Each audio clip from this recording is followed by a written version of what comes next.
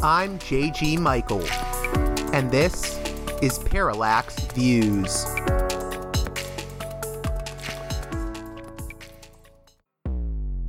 Hello, this is Mike Swanson. In a few moments, you're going to listen to another segment of Parallax Views. But before you do that, let me tell you about my new book, Why the Vietnam War. It's a sequel to my previous book called The War State, which has lots of positive reviews and Amazon's been out for years. But this one is a more detailed case study of how the American empire and national security state operate using Vietnam. And I believe it shows also how things work today, how policy is actually made and why. So grab the book on Amazon.com, Why the Vietnam War.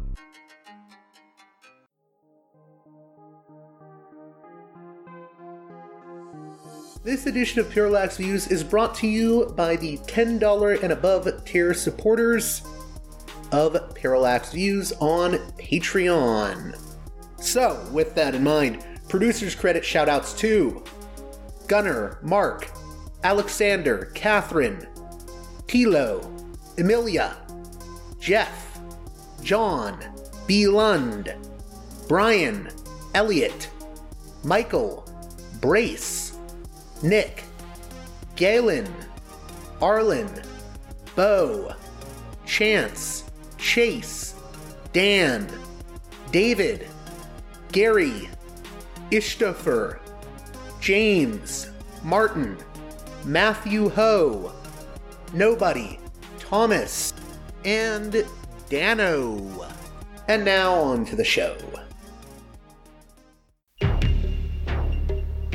Beverly Hills is known as a society of wealth and privilege, but Billy Whitney doesn't seem to be getting his share. He thinks everyone is out to get him, even his friends. You never were one of us. He thinks that he doesn't belong. Hell, they don't even look like me. Why are you guys doing this to me, huh? He believes he's seeing things. Bad things. Beyond reality. Is it just his imagination? I'm not paranoid. All my fears are real. Or has Billy uncovered something terrible? Something unspeakable? Don't go home, Billy. What, you've been living with these people all your life and you didn't know anything about this? If you don't follow the rules, Billy, bad things happen. You know you'll make such a great contribution to society.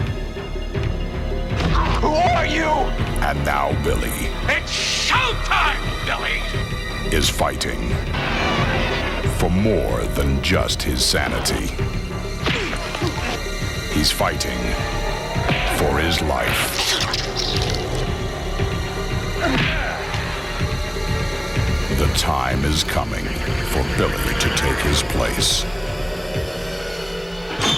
In society, it's all about fitting in.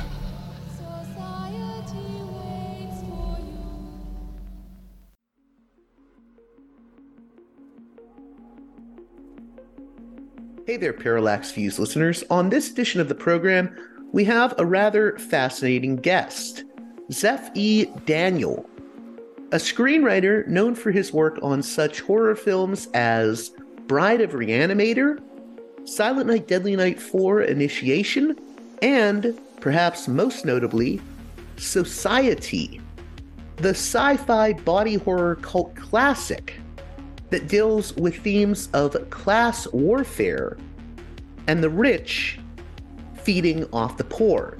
In the case of the movie, both metaphorically and literally. In the second hour of the program, we'll turn our attention to Zeph's return to screenwriting with the 2021 horror thriller Girl Next, which deals with demonic entities and a rather sinister MK Ultra style experiment. The conversation goes in a number of different directions, and Zeph and I do come from very different worlds. Namely, Zeph is a born-again Christian, and I wouldn't say that I belong to that sort of milieu, but it does lead to very interesting conversation, specifically when we talk about Zeph's thoughts and feelings with regards to how his creative works have often been rejected by the Christian community. We'll also talk about his belief in spiritual warfare, how the movie Society started out as a story about satanic cults before turning into a sci-fi horror tale. Zeph's next movie and the big horror movie star that will be appearing in it. His special thank you credit in the serial killer movie Ed Gein, starring Steve Railsback.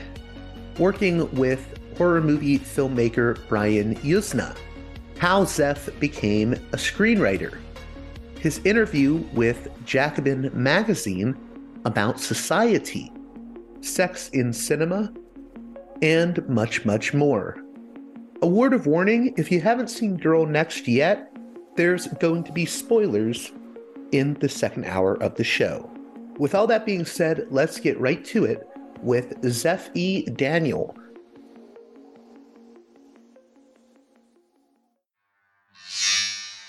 Welcome to Parallax Views, a guest that I'm really interested to be speaking with, Zeph E. Daniel of The Zeph Report, and also a screenwriter, director, and producer. Some of the films he's been involved with as a writer or producer are Society, Bride of Reanimator with Rick Fry, and Silent Night, Deadly Night 4 Initiation, as well as some newer movies such as Girl Next and The Quantum Devil. And I should mention also a movie that I still need to see that you actually directed, Zeph, Dementia from 1999. So you've worked on a number of films. How are you doing today? I'm doing great. It's a beautiful day here in New Mexico, and it was snowing 2 days ago, and it was freezing, and now it's warm, so I'm happy today. Yeah, taking a break from just finished the novelization of Girl Next, and that really warmed, pretty intense, actually dealing with all that. And so now I'm kind of recovering. So it's good. It's a good day. So if you could, maybe you could tell my listeners, how did you get involved in writing movies? I think you went under the name Woody Keith back then, but how did that all start, and working with Brian Yuzna? Well, for me, it was just, kind of a fluke, because I had, we've just done a little documentary of how I came to write Society, which I guess was my second script. And, it's important to note that, the Society we started with is not the one we ended with, but there's a lot of stuff that did come from, I wouldn't say exactly autobiographical, but you'll see it in the documentary to come up. It's called The Dark Side of Society. So that's finished, but it needs to go through the legal department. So how I got started, I was having troubles. I had all kinds of issues and troubles, which I discuss in that. I don't want to go into them here, but I was trying to went through a divorce at the time. I was maybe in my late 20s, and I was having panic attacks, and they're giving me all kinds of drugs, and things were not going well. And because I couldn't go out during the day, I was what they call agoraphobic, where you just can't go outside, and I couldn't get in a line. And if I had to turn left, and there was like a long line turning left, I feel like I was going to die. So but I could drive at night. So I went and I saw in the LA Weekly an ad for the Hollywood Scriptwriting Institute, which I know Brian made fun of in the documentary, because it was just this little hole in the wall school. And I signed up, and I drove down there at night, and, there was a class full of people, and a real guy, instructor. And he was talking about Robert Town and Chinatown, all these great movies, why they work, why they don't. And then, to get us started. And there I met Rick Fry, who wound up being a partner in Society. And that was a very interesting collaboration, or how I ran back into him after, being a schoolmate of his. And I wrote a screenplay in class that got optioned by a guy in the USC film program. It was a producer's program. I think it was like the Ralph Stark, something like that, producer's program. And that gave me that was like, wow, I got the bug, and here's something I can do, panic attack or not. And so I started in, and what was it that made you say, this is something I really want to do, the writing process? Was it just something you had a knack for? Yeah, because I'd been, I'd written a lot of one-act plays in school, and I also was a poet to start with, write long, long things of poetry. I didn't publish them, but, when I was in high school, I had a story I wrote that actually got the attention we never made anything out of it, but it got the attention of Rod Serling, the famous Rod Serling, who then, told me he was interested, and he thought it was a terrific story. And I guess it was the English teacher that knew him or whatever and got it to him, the story. And it was a kind of a sci-fi story. It was about time and dimension. It's almost like the same thing. We're dealing with dimensions and time. I keep dealing with that. But it was about like how, and it's kind of a funny thing because the character had some cereal that was laced with some kind of a chemical that would alter space and time. And he was a surfer. But the problem is, he'd paddle out at Malibu and there'd be like a million people in the water. You know what I mean? It's just aggro, people fighting, and just if you've ever been there and seen that, it's pretty ugly. And so his wish was that he could have it to himself just one day, and have a beautiful wave and no people, and just so anyway, this cereal that he got turned him to this dimension, where it's like, it wasn't like fourth dimension. It wasn't like it's almost like 3.4 degrees. Like it's the third dimension plus about 4 degrees. And that got him the surfing spot. And there was nobody there. And he was the only one on the beach. And I cannot explain, let's call it a dream for now, because I can't explain how he got to the beach that day. But, he was there and he went out surfing and had the perfect wave. And it was just like 4:00 in the afternoon, and the wind died down. It was just a perfect wave over and over and over and over and over again. And then finally got out on the beach, and it's like, shit, am I stuck here? And he's, and he wanted to go home, and he regretted his desire, to be there on the beach.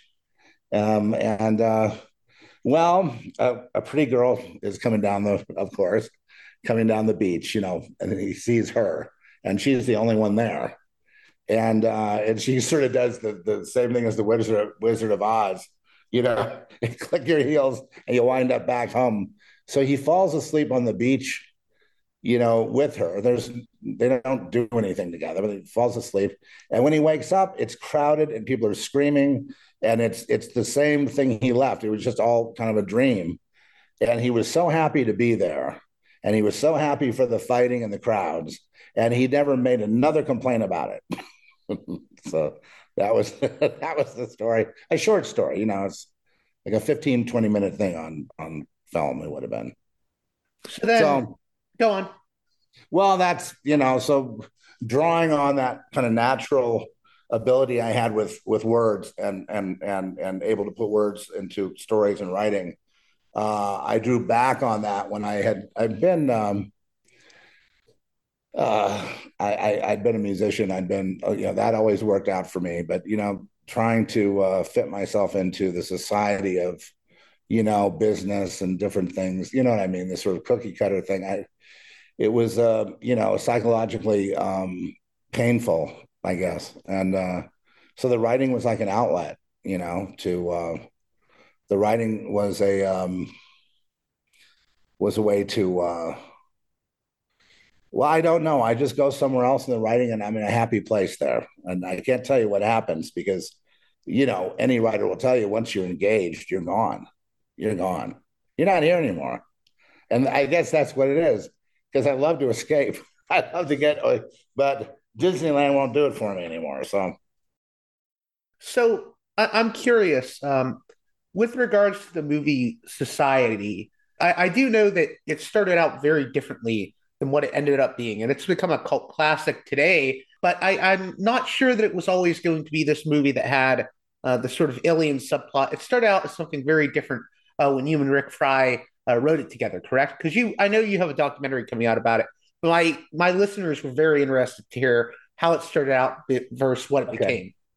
Well, see, Rick came on the scene, when I was writing, and it was really kind of strange because it was kind of, having been and sort of grown up in this, satanic atmosphere, I'll just put it that way. And also having been through mind control, I can't go deep into this right now, but I hate to drop like bombshells and then not back it up with stuff. But having been through brainwashing and mind control, that there is no such thing as Satanism and people and abuses and on and deaths and there is no underbelly of our society like that. It's just what you see. And so the idea was to get me back to that kind of state of mind. But what was happening is it's funny. It's like when I started writing it, I remember I used to lock it in the drawer. I never locked anything in the drawer. I was really, like I was going to get in trouble or something for writing it, And so that was really a weird thing. And then, when I got it, basically it's about a boy raised in Beverly Hills by his family to be, sacrificed. He's being gaslit the whole time, like a sheep to the slaughter. So in the original story, they're like a satanic cult almost. There's a satanic cult, and he's being led to this sacrifice. But I have to say something about tone. It was always a satire or a black comedy. It always had that, like those characters were always stayed pretty much the same as we kept working on, as we kept developing it with Brian. And I think, he wanted the sarcasm and the satire. And, but he changed it to where the boy was adopted so that the people, the cult in Beverly Hills, and they're all over the place, were, genetically or, different, or a breakaway genetic pool from the rest of us. And not alien, but they were just a breakaway, that they could do this shunting thing. And that was part of their genetics. It was part of, I think as Brian had, it was like some kind of virus or something in their system that allowed them, so they, control the wealth of the world, and they can meld and shift, and they turn into these, orgiastic shunting beings, which in the original, it was, I've heard people say it was a slasher that was, a lousy slasher script that was turned into this masterpiece about, I think it was always a critique on, and a kind of a slam on Satanists and the wealthy and the shallow attitudes and the I don't care and that's too bad he died, and you know what I mean, this kind of shallow creature that you find in these environments. So in a way, there always was that. I know something that a lot of people are taken in by with the movie is the sort of class element where it's, they're basically elites, the villains, and there's the one normal kid that is trying to fight back. That was always sort of there. Yeah. And so it was like he was adopted. In the original version, he was a good kid. He wasn't like, a fuck up or anything. He wasn't, weird. Like I was very weird, very fucked up. And he wasn't. And he's just, as he discovers more about, that he's being led into this sacrifice, the idea is, well, they always have sacrifices. And he was just chosen to be one. He wasn't told. And so it got changed to where he was adopted. So they raised him all this time to sacrifice him in the shunting without telling him he was adopted and that he didn't have the physical characteristics or capabilities of the people that were in the cult doing this shunting orgy.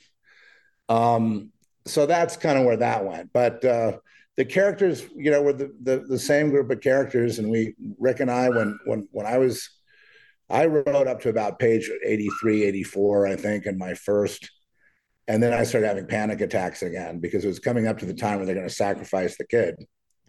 So I decided, well, let me go get this transcribed up to here and then I'll finish it.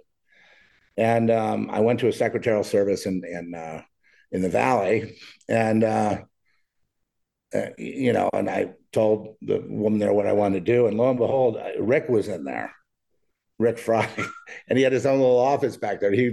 She said she gave him office space so he could write her screenplay. an idea that she had. And then I said, well, Rick, how's it going? Since school and everything, good, And I said, well, I've been writing this, but I'm about to have a nervous breakdown. So could you take a look at it? And so he took a look at it and he said, I'm in. He just went all in. And then he did a draft. It was like 250 pages. He was so inspired. And then I took it and then I did, 120. I had to rewrite the whole thing to get to 120. And then he wrote it. We kind of went back and forth on various versions. And then he handed it to Brian when they hit a deal with Brian for another screenplay. And I think it was called Weird Museum. I think that's what it was. Kind of but it fell through. So we handed Brian Society.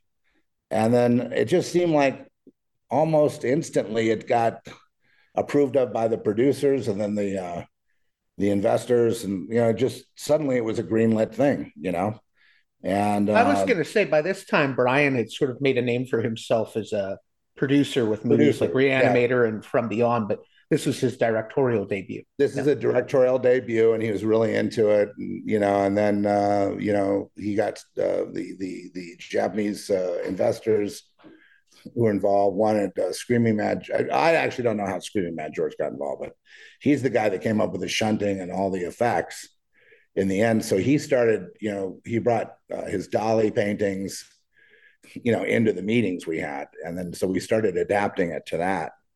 And it was pretty cool. I do,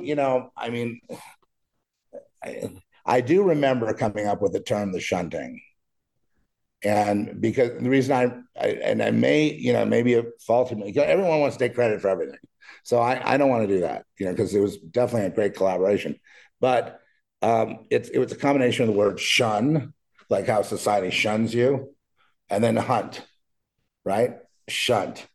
That's because I remember that, and when we were sitting there, I started writing it into the screenplay. Anyway, we all had a hand in it, and I believe the script kept getting better and more interesting. And I really like the satire, and I like the characters a lot. There's a few things that are, I would say when you see the documentary, which I say are just directly out of my own, experience. A couple of scenes that are almost like identical to something I went through. But it is it went from wherever Rick and I left it off, and then it just developed further all the way to that. And then on that one, like I say, you had Brian, the producers, Rick did a lot of drafts, me, and then you had Screaming Mad George and his influence, and then trying to work out what the budget should be on that. It sounds like it was really a collaborative effort ultimately. It was, and I remember we were working right up to the end, over at my house, and Brian was there, and got a weird phone call that day, and we were maybe this is getting into the fall, so it's almost time to shoot. And Brian is the kind of guy, he's going to keep, no offense, but Brian, he's going to keep writing. He doesn't write during the actual shooting. He's not like, one of those kind of directors, but he's going to keep going all the way to the end, looking at every permutation and just obsessing on everything. He's not going to be happy until he exhausts every free minute in, scrutinizing and then re-scrutinizing and then re-scrutinizing. And I understand that about him, so there's no problem. But I did get this phone call during one of our sessions, and this is toward the end. And Rick was in the hospital at that time. He had stomach issues, and this woman calls up, and she's just saying that she tells me, well, that script is all true. And I don't want to go into anything more about who it was or anything like that, but I did go through a kind of a setback when I got that call. And then Brian got kind of concerned. So I had to snap myself back into normal mode and act like I didn't get the call and just keep going. And then I remember, finally that first day of shooting, we shot at Paradise Cove in Malibu. and it was raining for about 3 or 4 days leading up to that. And then it just cleared up on that first day of shooting. It was just like, oh, we're getting a great break here. Look at that beautiful, it was a beautiful day in LA, just classic. Drove down to Paradise Cove. I became an extra in the film. And I drove down there and I saw Brian sitting in this tall director's chair. And there was the Devin DeVasquez, some of the other actors around milling about. And he turns around and looks at me and goes, hey, we're making our movie. It was like a child. He was so excited to have that first directorial debut.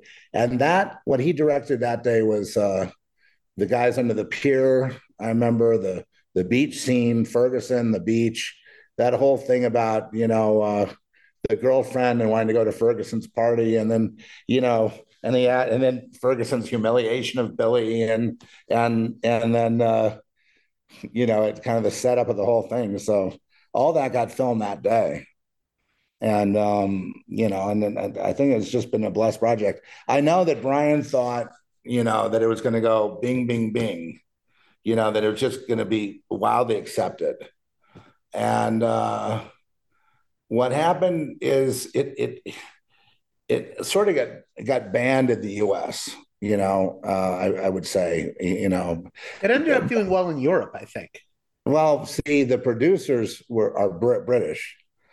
And so the one producer, Keith Wally, he wanted to go, screen it in London, in the West End of London, in a certain theater. I didn't go to that screening, but the minute he four-walled it, I think.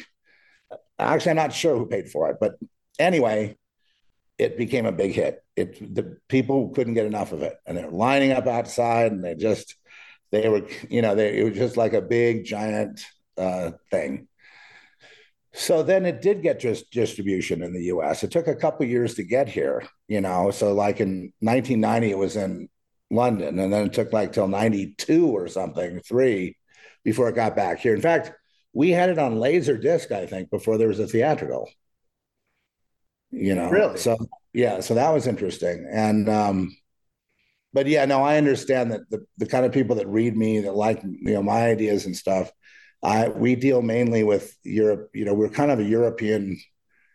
Our post-production goes on in Europe. The people that we deal with, it's weird how I kind of fit more in England than I would here. That I think what made people nervous, and this is my guess, is just the blatant. There's a lot of stuff in the movie. I mean, I got to hand it to Brian. He just would not flinch. I mean, everything is in there. I mean, you've got this incest thing, and you've got these scenes that are very uncomfortable, and very, and they're still uncomfortable today, and they're in there, Yeah, like the scenes with his family, with the implied incest. Yeah. And then the other thing of when they're gaslighting him regarding the tape he has, Bill's hanging on the tape and he's saying, then he plays that he goes to Ferguson's party, and then Ferguson goes, well, the schedule. First I fucked your sister, and then everyone else got so turned on they fucked her too, and then I ran that bagel breath Blanchard right into a pole. That's a pretty busy week, he says, something like that to Bill.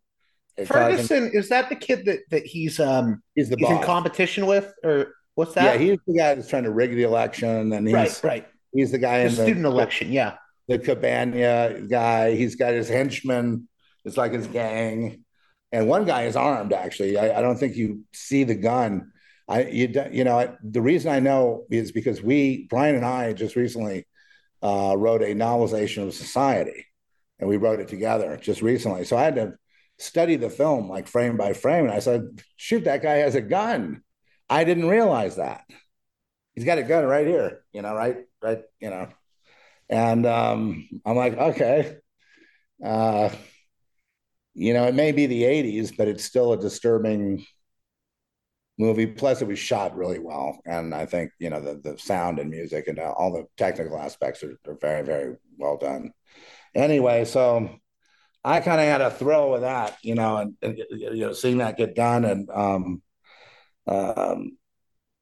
it was like I eventually did a couple of films. Eventually, I left the film industry though after a while. Well, I just wanted to ask a quick question, two quick questions about society, if I could. I've always wondered. So, I was always impressed in that movie with Devin DeVasquez as Clarissa, and I was wondering, was there a version of that character when you initially wrote it, or is that something that comes in when Brian starts maybe rewriting aspects of it? No, there was a Clarissa in real life. Okay, so a character that wanted to turn on the cult, basically, yeah. Well, I think that came from the rewrites, but I mean, Okay. no, in the first version, I think at the end of the day, let's say you could follow those characters after they, punches his father out, and they kind of defeats the Shunters, and then they're driving in the Jeep, and Clarissa joins them. It's more like in the original take on it. Bill's not sure where he's going to go. He escapes the sacrifice of himself. Clarissa's mother winds up being a cannibal sacrifice at the country club. She winds up being like a stuffed pig, where everyone's taking a slice out of her, sort of like she's like on a table and she's got like an apple in her mouth, and you can because they're cannibals, in this early version, and that didn't seem to daunt Clarissa at all, but rather when she sees Bill in the Jeep, I think Bill is going to go to Milo's place or hide out in the beach somewhere or something. They have to go somewhere. And Clarissa pulls up and she's got a little sports car or whatever, next to him on Sunset. And she goes, "Oh, hey, Billy." And after all this happens, she's being sarcastic with him. And she's saying, "Well, say hi to your parents for me, bye." Just like nothing happened. Like life goes on. The next day, it's like everything goes on. And Bill's trying to run for his life, but it's like, you don't get it. It just goes back to the same thing. It just continues on. And so that was pretty funny. But in this one, she goes with him. And I actually speculated with Brian recently about like where we thought they went. And we had quite a disagreement on how Bill would wind up, how he would make a go of it after that, and so we didn't write anything because I had one idea. And where did you think Bill would end up? Well, I think he would be probably trying to expose this situation of this genetic. He'd probably be an investigator and try to find out if there's any of these other people, where do they live, what happened. He'd probably want to do some kind of investigation on who these people are and how they can do this weird shunting thing, and find out where in society is it? Where did it start? Where do these people live? Do they control all the money in the world? So we kicked that around and nothing really became of that, because I think, if we say that, I think the story is really what it is an allegory and a metaphor about, what our society is, much like, the Truman Show or something. And, it's if you say any more, then it kind of wrecks the illusion, if it becomes too normal. I mean, the whole idea was he was he was a good kid, class president, but he wasn't on Ferguson's level. He wasn't in society. Right. He wasn't one of them. I forget. I think it's Ferguson that says to him at one point, we always suck off shit like you, the pores. We always suck off shit like you. And laying down the law of the way it really is. And, that the rich are somehow different. They're just genetically different than the rest of us.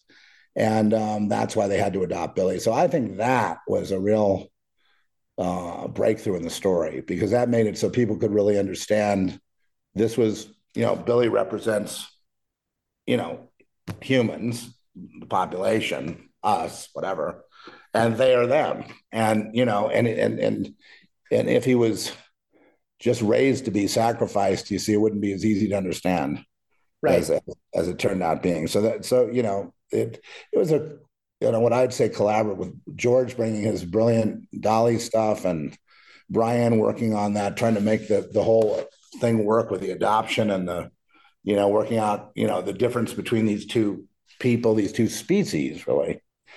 And then, keeping the sarcasm. See, it's very important to have kept that sarcasm. I'm glad we did that. So the sarcasm was there even in your original script, right? I don't know if, I write the way I write, and the characters are kind of, at least a few of them based on, people I had known and stuff. And so, yeah, there's going to be, if I ever write about them, there would be sarcasm, but maybe we put more in, it evolved.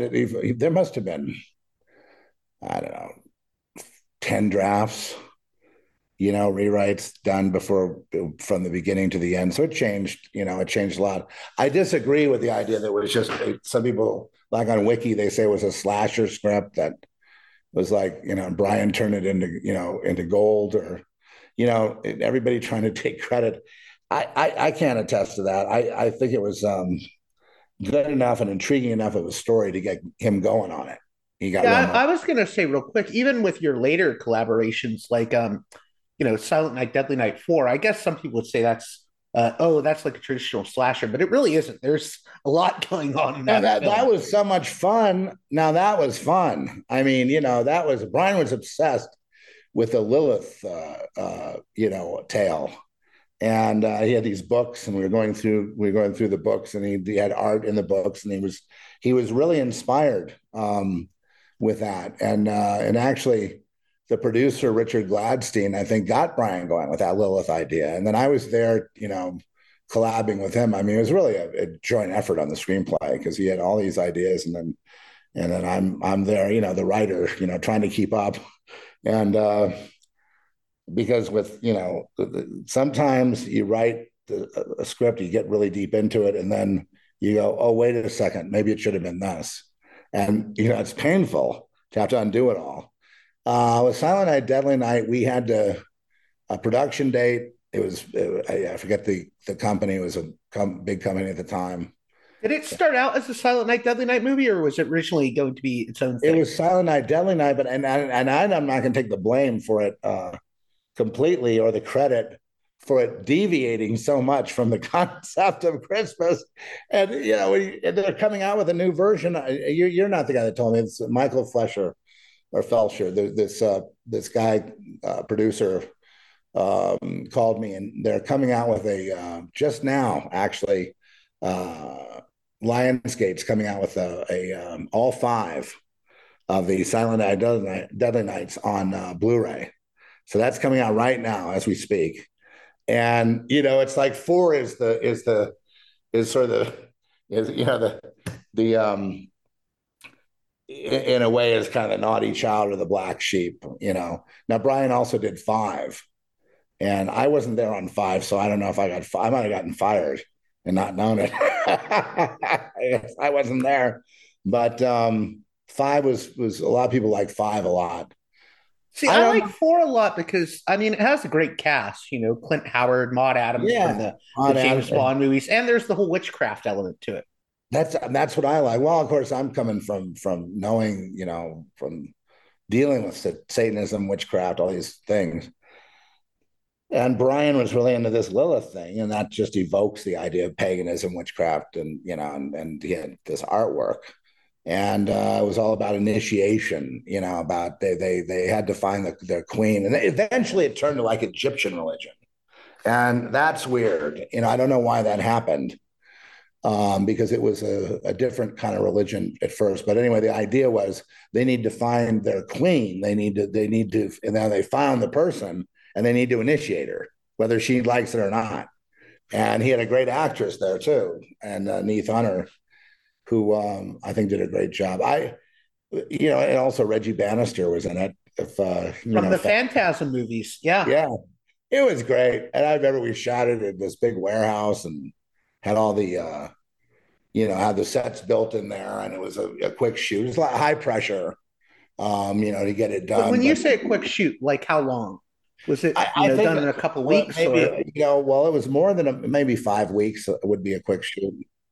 And maybe it was 6 weeks. To tell you the truth, I mean, 5 weeks is a lot of time. 6 weeks. I'm not sure it was a 5 day, if it was a 6 day a week shoot. I think it was a 6 day, but it was SAG also. So so it was kind of union, but my mind, I can't really remember exactly, but it seemed that it wasn't that long of a shoot. And then the editing process, it seemed like Silent Night, Deadly Night 4 just kind of got out there quickly compared to the other, because Bride of Reanimator took a lot of time. That took a lot of time to shoot, and then took a lot of time to edit. And right. Society took a long time to edit too, because you're dealing with comedy and timing, and so it took a long time to get all those beats right. And anyway, so yeah. How did Bride of Reanimator come about? Out of curiosity, because it comes out a few years after the original, and it felt like one of those movies that wasn't necessarily going to have a sequel right away. How did that all come together? They were going to do it. I think that the producers, I believe, and this is, and you may have to get someone to correct me if I'm wrong, wanted to do the sequel to Reanimator, The Bride. And Brian, I think, wanted to direct it. And then there was some kind of problem. I think Stuart Gordon was originally going to direct it. And I think Dennis Paoli was one of the writers. And I'm not sure what happened, but I remember having dinner with Brian, and he said, would you like to, you and Rick like to take a stab at this? And I was like, wow, I was totally shocked that it was going to be a Brian follow-up. And I guess what happened is the producers got into he knows better than I do what happened. So something happened to where Stuart was out. And so the original Reanimator team was out and Brian was in. So that was going to be his sequel. And, there's just a ton of effects in there, but I remember the first draft that I wrote for it. We read one page, and we have to keep meeting at Brian's house, and we had like a couple of pages, and then he set it down and go, okay, let's start writing. And then I was like, wait a second, what happened to that draft? And we started over. So I mean, we kept doing that, but then at the same time, we kept making progress with some of the breakthroughs. And one of my favorite things is the head with the bat wings. I have to say that just delights me to no end. And but it's kind of a comedy.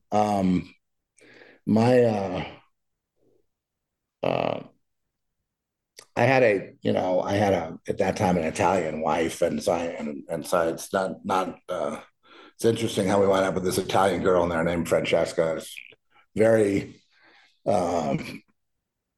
I would say very, you go back and you see things, and because why would she be why would she be an Italian, and why would she, what I mean? Because that's what I was.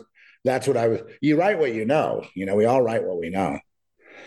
And we had same team, and but it seemed like it was a bigger budget, double the budget, and there was a lot of pressure on that one, because it's a sequel, and Reanimator is famous, it's a cult fame, and you don't want to disappoint the viewers. So I think what happened, just my own perspective, is that this one became not a direct sequel, but it became something else for the fans to look at, that's maybe a little bit alternate to the first one. So not to compete with the first one, but in some ways to take it further and more wild, and Reanimator like you never saw it before type of thing, a little less conservative. And I think the public did accept it. So we're lucky we dodged a bullet there. I always compare Bride of Reanimator to, you have like a movie like the original Gremlins, right? Then you have the completely bonkers sequel Gremlins 2. Bride of Reanimator is sort of like that for me. It goes completely wild, with the Kathleen Kinmont character, the bride, and, David Gill's character returning, but he's headless. Yeah. And it's wild. Yes, it's wild. It's wild. It's messed up. and that's what I think happened to Silent Night, Deadly. I think that collab with me and Brian, there's like I was telling this one, we did an interview for the Blu-rays coming out. And I said, well, I think what it is it's got that fucked up factor. When you have that in a horror film, can't explain it, or in any film, there's just something magical that happens, and I can't, if I try to do it, if you try to make it messed up and try to make it quirky and try to make it interesting, try to put a spin on and do something, it's going to fail. But if there's just natural, maybe it's chemistry between us, the collaborators, and there's like this messed up thing that happens, i.e. not, doing Silent Night, Deadly Night, not having to have anything to do with Christmas, after initiating some pagan queen, for a cult in Los Angeles or whatever. See, that's the kind, I don't know. I'm a fan of that sort of thing, but I can't tell you how to get it or reproduce it. If you try to do something messed up, it's going to come up to normal. So I don't know, but I do like it when that happens, and I just watch it again. I go, can you believe that? There's no Christmas in this thing. Anyway. I was going to ask too, with regards to society, what would you say is the biggest difference between what you originally had in mind and how it came out? Because I know you said that you don't like how people think that it was just going to be a traditional slasher. So what would the biggest difference have been? Well, I think that, I'm going back in memory, and we had, like a whole bunch of drafts before, but I don't, Rick gave him a draft. It would have been one out of, 15 different drafts, but it was always it always had that comedic element of, making fun of the rich, the shallowness of them as they guessed. It always had that. And it was always about a kid who finds out that his family's in a cult and he's being led by the nose to his own sacrifice. That was always the story from the beginning and all the way to the end. And so it wasn't, a slasher, because the black comedy doesn't really go into a slasher. So, like I said, the changes that it went through, and a lot of the dialogue got rewritten, and better dialogue was brought in. But Brian wanted to push the comedic, the satirical element, clearly. And that was a wise decision on his part. And I think because Rick had dialogue chops, I had character chops. And so we got to keep pushing those characters, and then I really loved them all, and they're very unique. And, I'm glad we kept. I think really what happened is it went into development, and there were a few scenes that were, out of the original, that were where I started writing, and they survived. But yet it was rewritten several times. I mean, we all kept working on it, and like I said, it was me, Brian, Rick, and Rick did a bunch of drafts with Brian. I did drafts with Brian. I can't even tell you how many we did, but we did quite a few of them. And but I don't want to say that the original was as satirical as the one where we wound up, because where we wound up was well, to me, where we wound up was perfect. Right. I'm really happy with the collab. I'm really happy where it wound up. I'm really happy with Brian's, oversight in making these people genetically different, and bringing in Screaming Mad George and agreeing to go with like a Dolly type of thing. All these decisions that were made were, is what really made it, and Brian deserves the credit for the whole vision, because of, but what he liked about, about the character and stuff, we didn't lose that. So, and I know Clarissa, you asked me about Clarissa. Well, she was actually a little bit more developed in the screenplay than what we ended up with Devin, but Devin looked, perfect, I think. And she was fine. She was not exactly what I had in mind, but then she brought something, she brought something to it. I'll tell you what she brought to it that I think really helped. Is she kind of, when she bonded with the character with Billy, and she was kind of changing her mind. Now, there was as we did the novelization, and I had the shooting script, and I had the the society on the screen.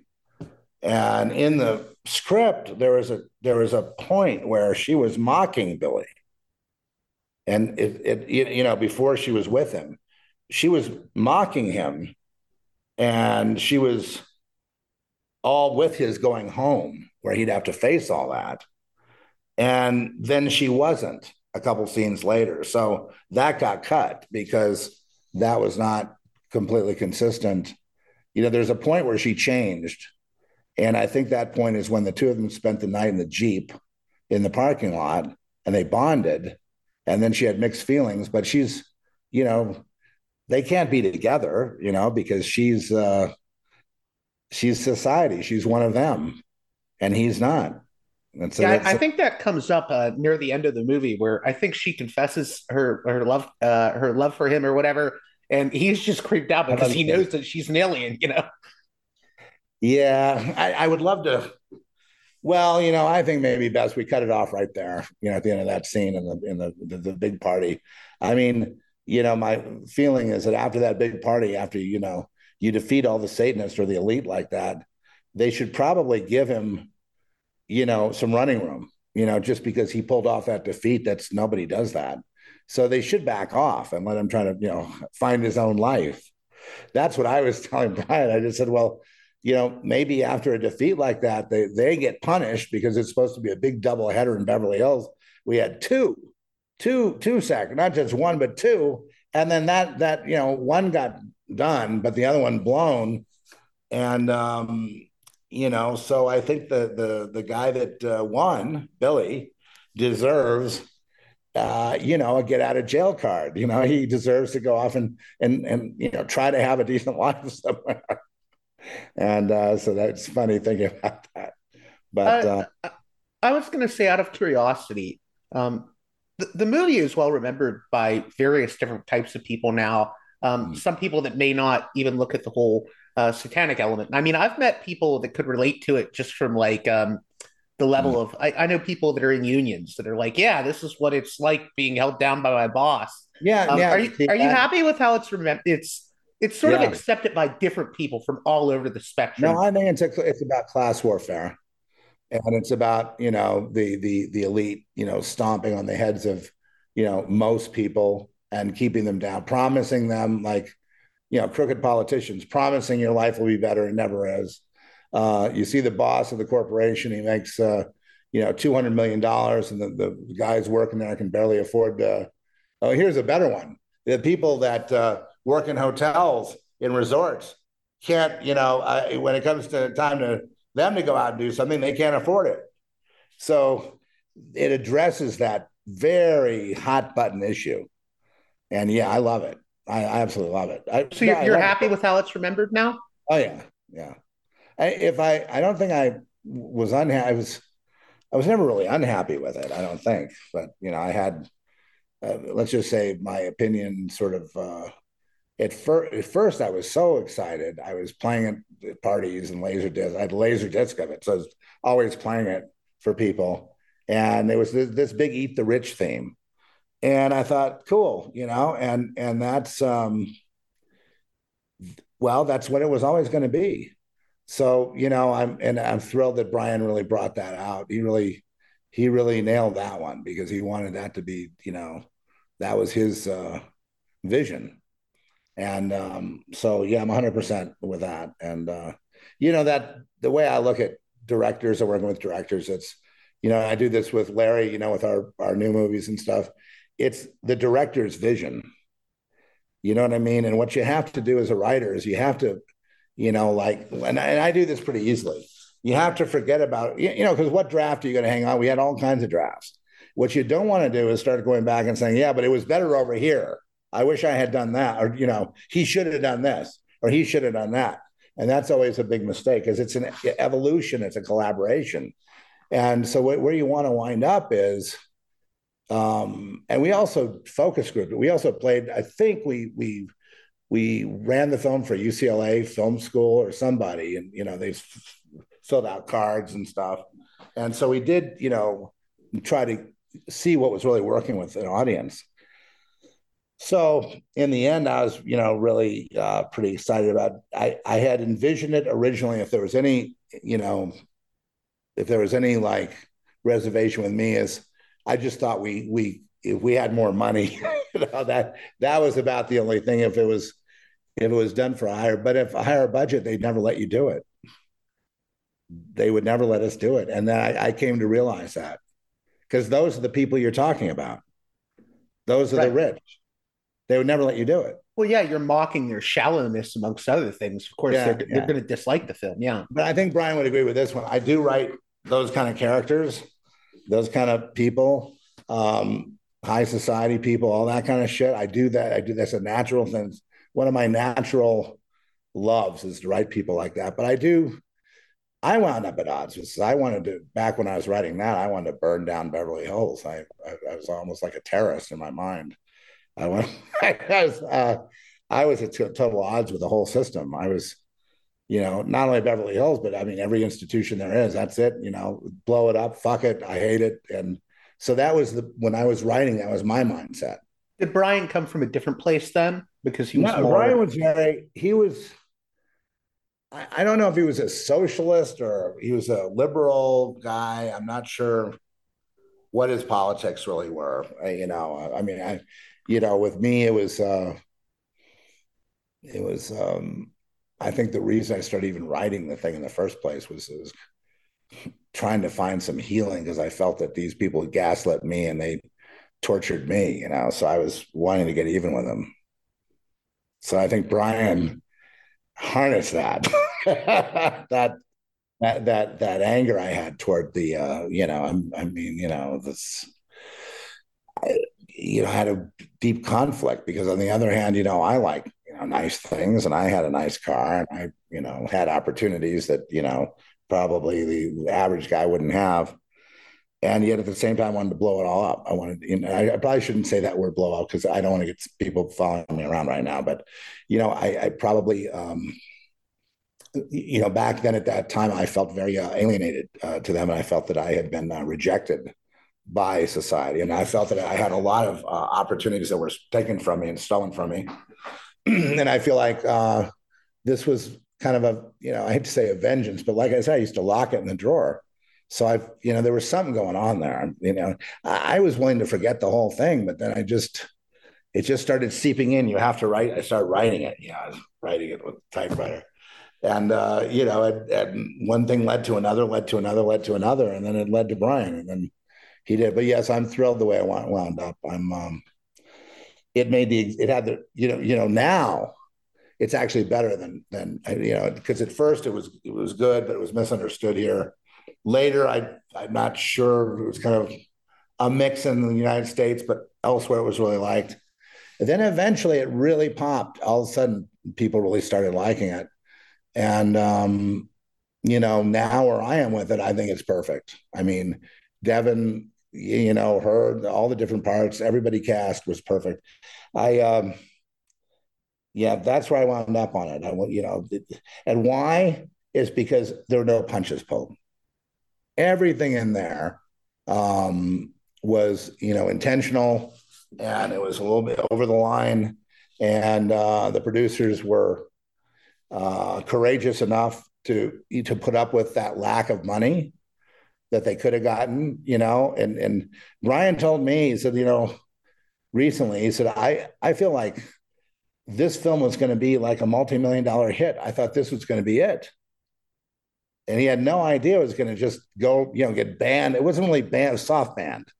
Soft banned is like the distributors just kind of like look the other way, hope it goes away. You know what I mean? But eventually they'll distribute it. And then you miss your opportunity for a theatrical release. You miss your opportunity for, all kinds of, promotion. And so it was, but now that I look at our society, I'm not surprised.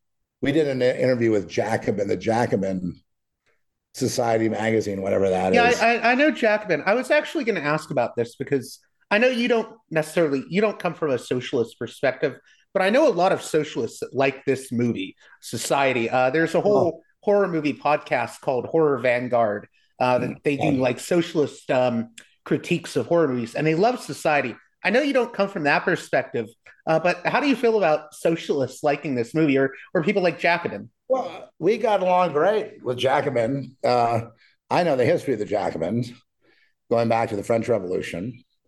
And so I found that was interesting. In fact, that was probably the best interview that I'd ever done, and found that guy to be the nicest guy I've ever pretty much ever talked to. He was just a really great interviewer. And then I gave him Brian's email. And so then he contacted Brian, and Brian jumped in. But yeah, no, they're so, it's funny.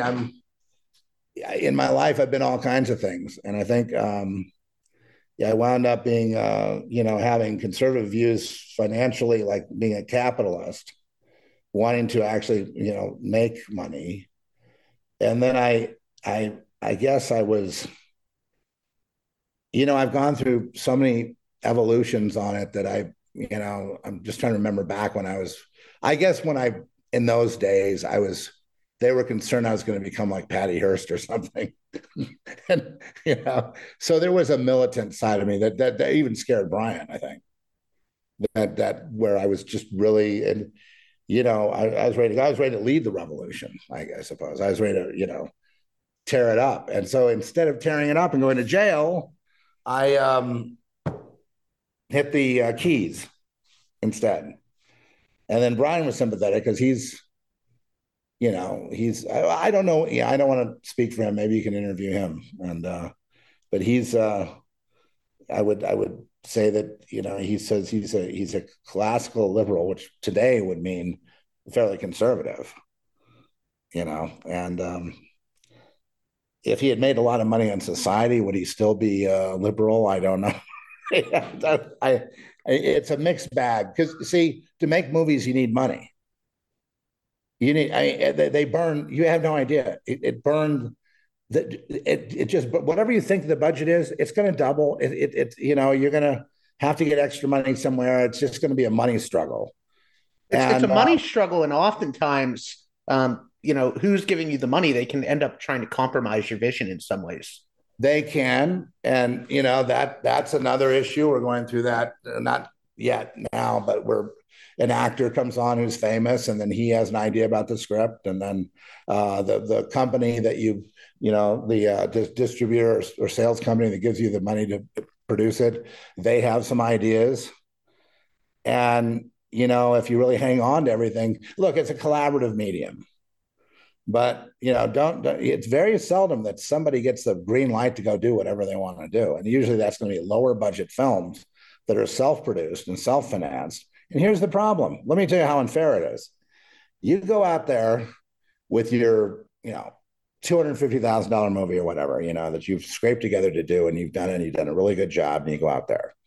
And then you wind up being on this, you get it on Amazon. Okay. You get it maybe into Tubi, or you get it into, some of these little outlets. And then you go sell foreign territories at Cannes or AFM, and they give you 5,000 for this territory, 5,000 for this territory, other territories, you bundle 5 or 6 movies indiscriminately and then throw it at a distributor in South America.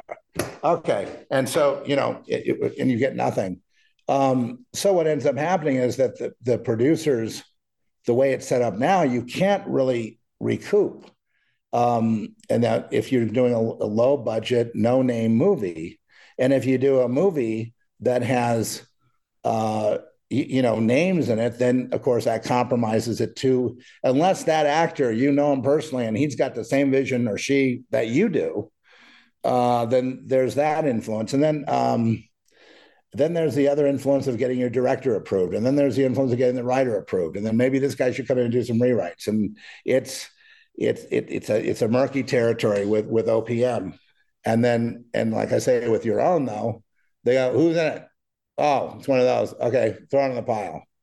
And so the filmmakers go away. They may be very talented. They may be like, the best and the brightest, but they're told to go away, and there's no money for their backers, and they feel like failures. And then they go, oh, and I'm not going to do this again.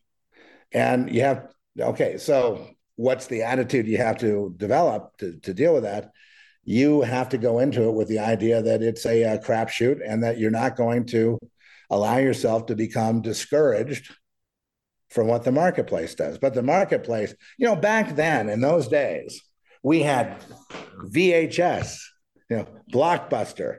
We had Showtime, all these cable outlets. Yeah, I was going to say you can make money from multiple different avenues. Yes.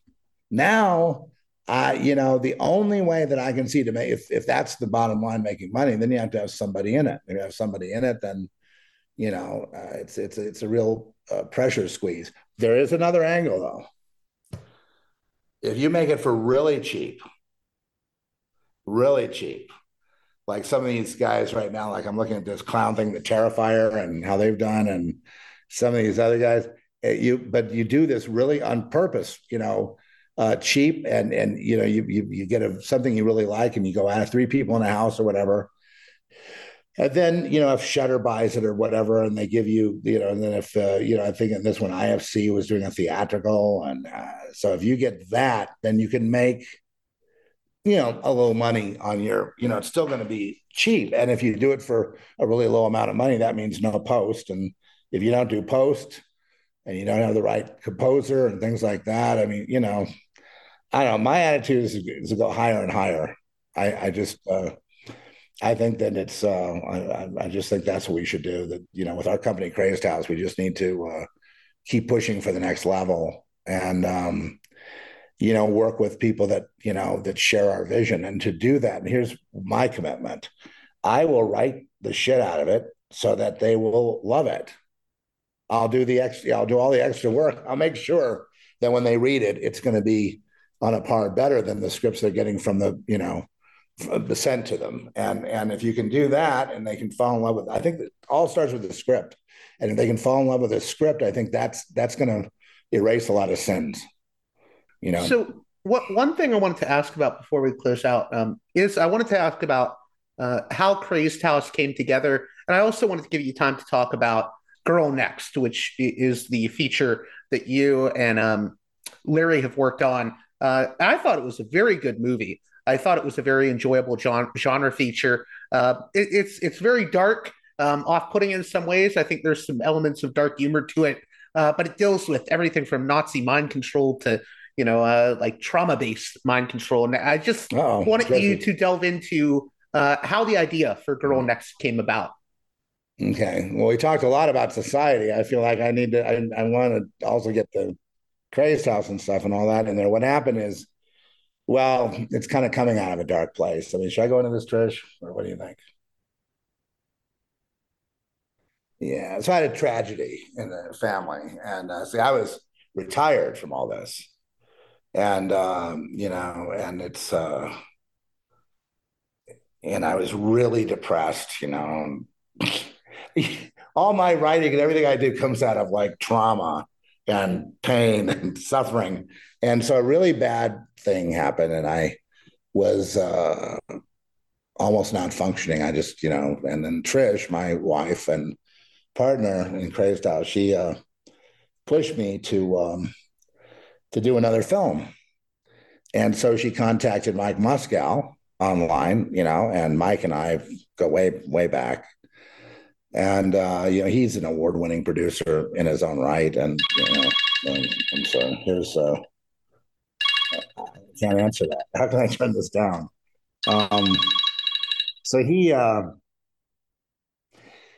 I started talking about doing a movie, and he had these rules, 5 guys in a house, that's it, and so he was already starting to in with that attitude, which you need that, but we always fight over things like that, and we had one idea. And it was too expensive. And I wrote the script up, and it was something we're going to do, but we couldn't do. So I saw this movie where there's a couple. I think it was a Swedish movie. You might know better than me.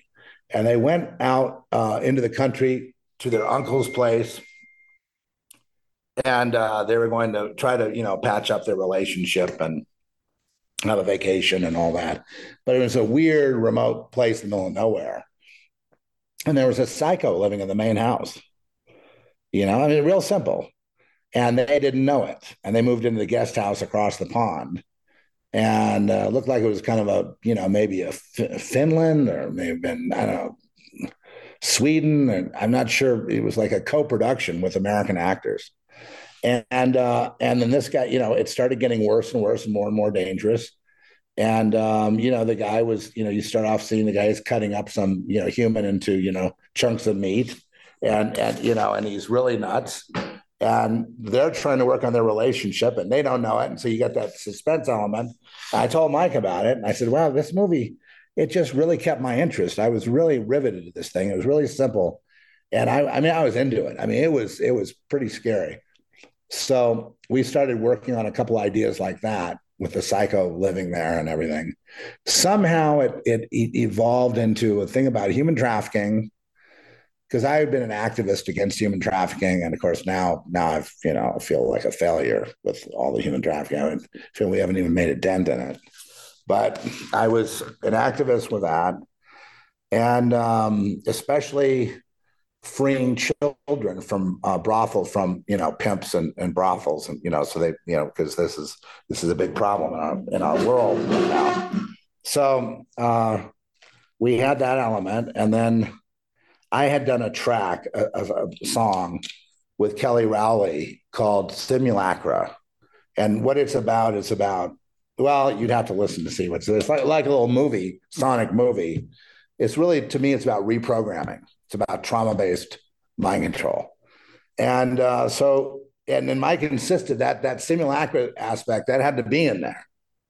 So that would be Lorien's journey. And then we found out more about Lorien as Larry and I went, and Larry agreed with me. He didn't pull any punches. He was going to, we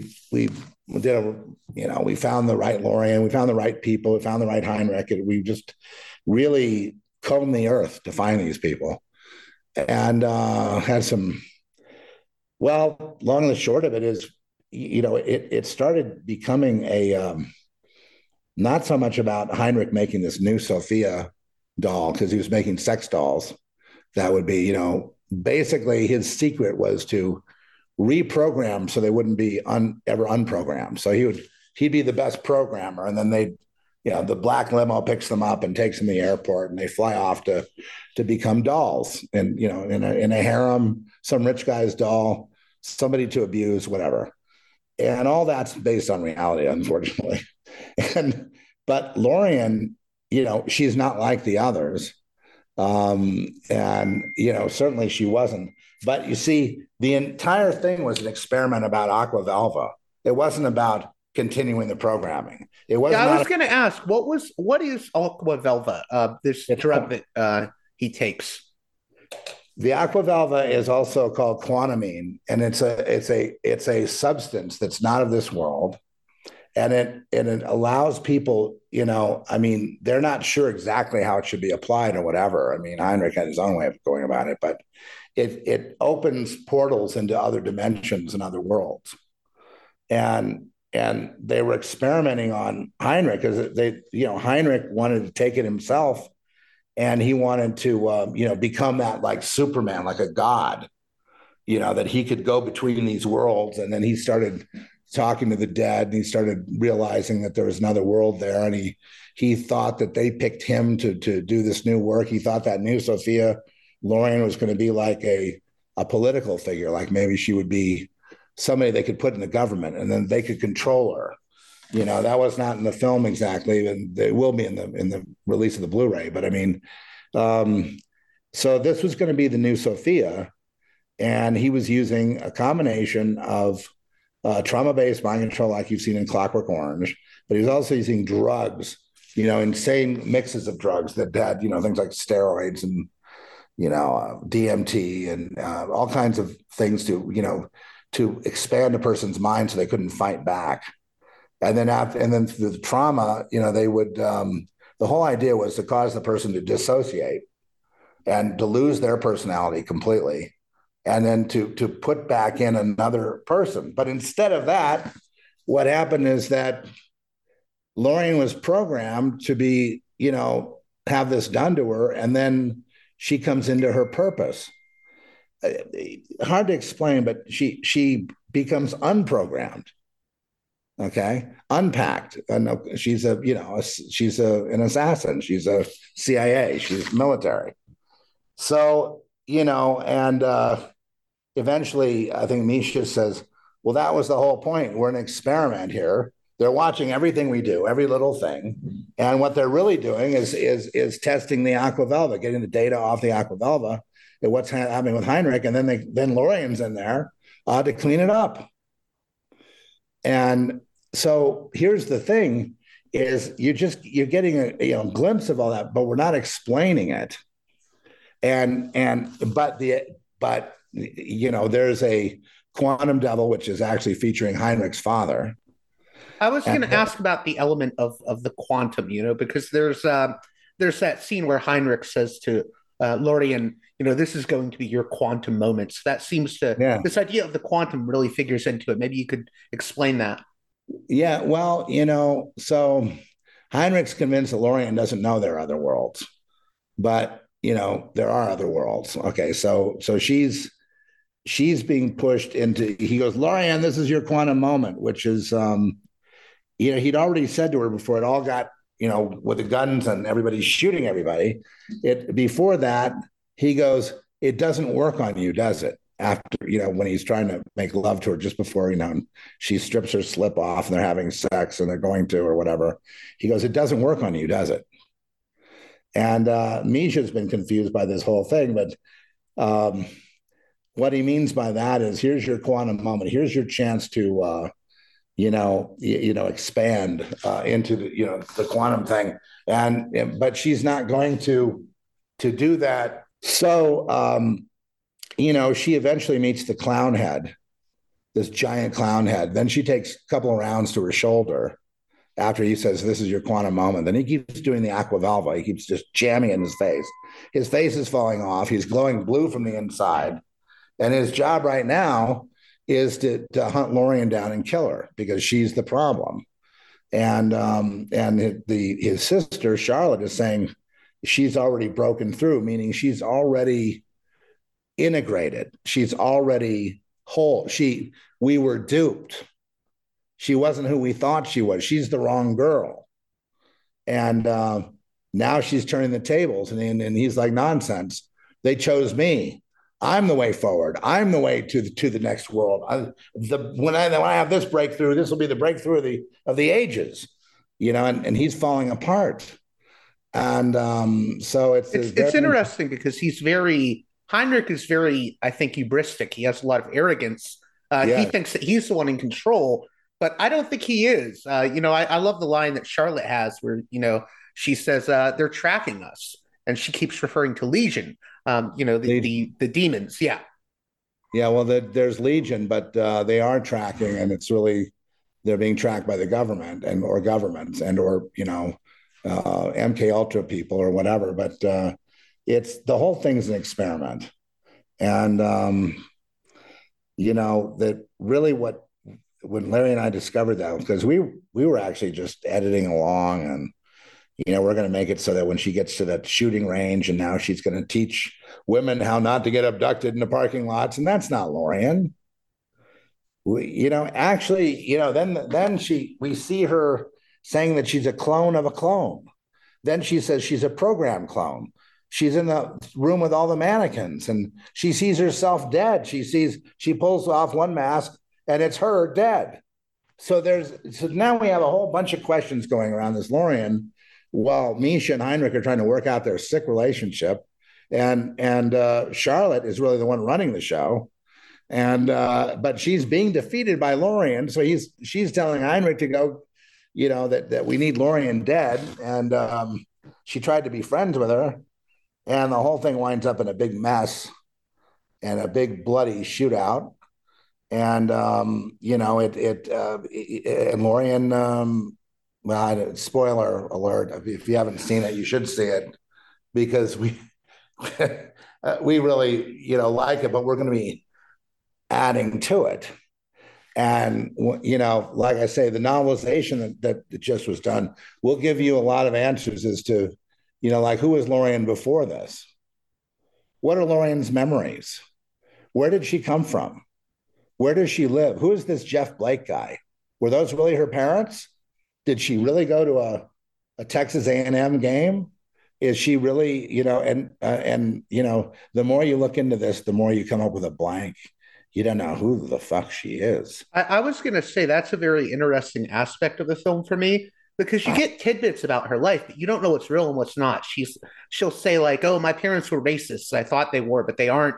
And she says a lot of things about her past, but we really don't know who she is at the end. Yeah.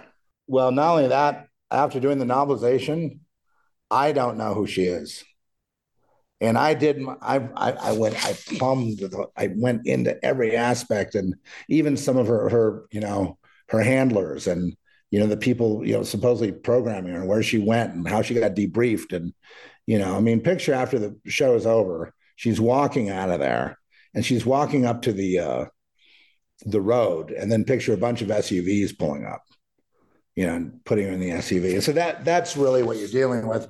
We're tight budget constraints. There are things we couldn't do because of budget. And then there's other things we did to conceal. We never gave away Lorraine. You see her floating as an angel. And we're going to get to the bottom of it eventually, but it's, this is a big pursuit of ours, to find out who Lorraine West is. And, we may even do a comic book series on it, just to follow her around, because even after we did the movie, we got to the movie to the part where she was training the women on the shooting range. Like, this is me now. I'm training these women to not be abducted in parking lots and how to shoot. And yet that's not her. That's not her. It's really more her with she says, I know now. I know everything now. And then the clown starts laughing at her. And it's like, and so it refutes, really. She really doesn't know what she's talking about, but she's functioning in a way that's very, very high level functioning. So it's a very interesting thing. I'm very excited to because after we have a new one now where she's in this briefly. It's called Never Ever After, which will be a new feature that we're going to do. It's more with with more traditional, with known actors and such, and Never Ever After. It almost sounds like a James Bond type of theme. I was going to say, are these movies all connected in the sense of, I have not seen Quantum Devil yet, but I understand that's the movie that comes after Girl Next. Are these movies all connected? Are you creating sort of a universe here? It's a quantum quartet, and it ends with Dragon Island.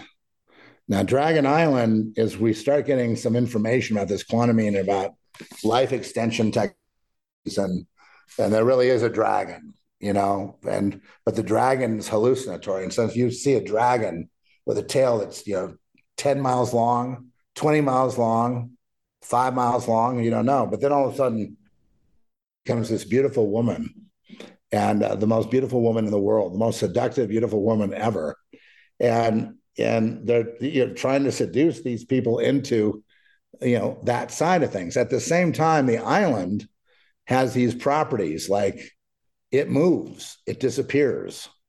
And the guy running it, and the people that are involved in it, they're kind of tribal. Living on the island, they're surfers.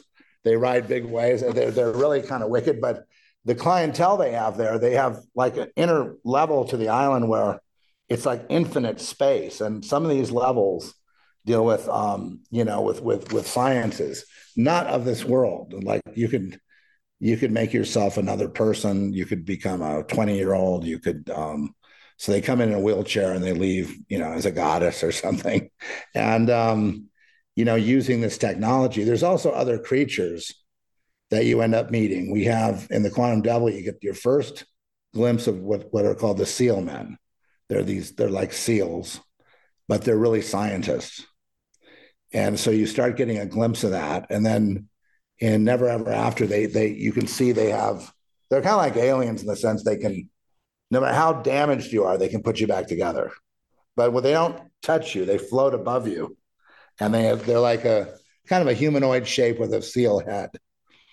And So, where it's going, at least in the next phase, is that Heinrich's father was capable of creating an entire world that people live in that's now gone apocalyptic and it's going to end. And if he can do that much, if they can do all that the world's a simulation, the whole thing is a simulation, but you start seeing how they're doing it by using this substance, and how they can tie people's minds together to create another world to live in. And then when that ends, it's like, well, where's the real world? Is there a real world? And so that's it kind of gets into a lot of avenues. And then of course there's, following Lorien around, which will be probably developing her as some sort of heroic figure, that I guess what Lorien has to do is make a decision, that she doesn't want to be programmed anymore. She doesn't know if she's a clone or not. She'd like to settle down and have a boyfriend and stuff, but her life, she thinks it's one thing, then it becomes another, then she's reprogrammed, then she's on assignment, and she would like to defeat the people that are, putting her on assignment. So Girl Next is basically Lorien is sent in there, and you see the result. But Heinrich's not done yet. Heinrich's not done. His chest got blown out the back wall, and you can actually see the back wall through the chest. Very proud of that effect. And but when he's on his knees, he goes, "This is just the beginning." You see, Heinrich exists in that other world now. He's broken through. So even though his sister cuts his head off and he's bleeding blue, glowing blue, he's still in some ways alive. So, it sounds like what you're going for is almost a story that's maybe going to bend people's perception of reality, or make them question what is reality. Well, they should, because this is not reality. Okay, I know that you tell people take your word for it and this and that. I mean, I've been, I became, with all the kind of things I've been through, and I don't ask people. You don't have to. You can be my friend and not believe what I believe. Okay, so the first thing I'll say, because a lot of Christians have rejected me for my views. I'm basically persona non grata, because I talk about this being a simulation, and I prove it. I can prove it. I can prove it biblically.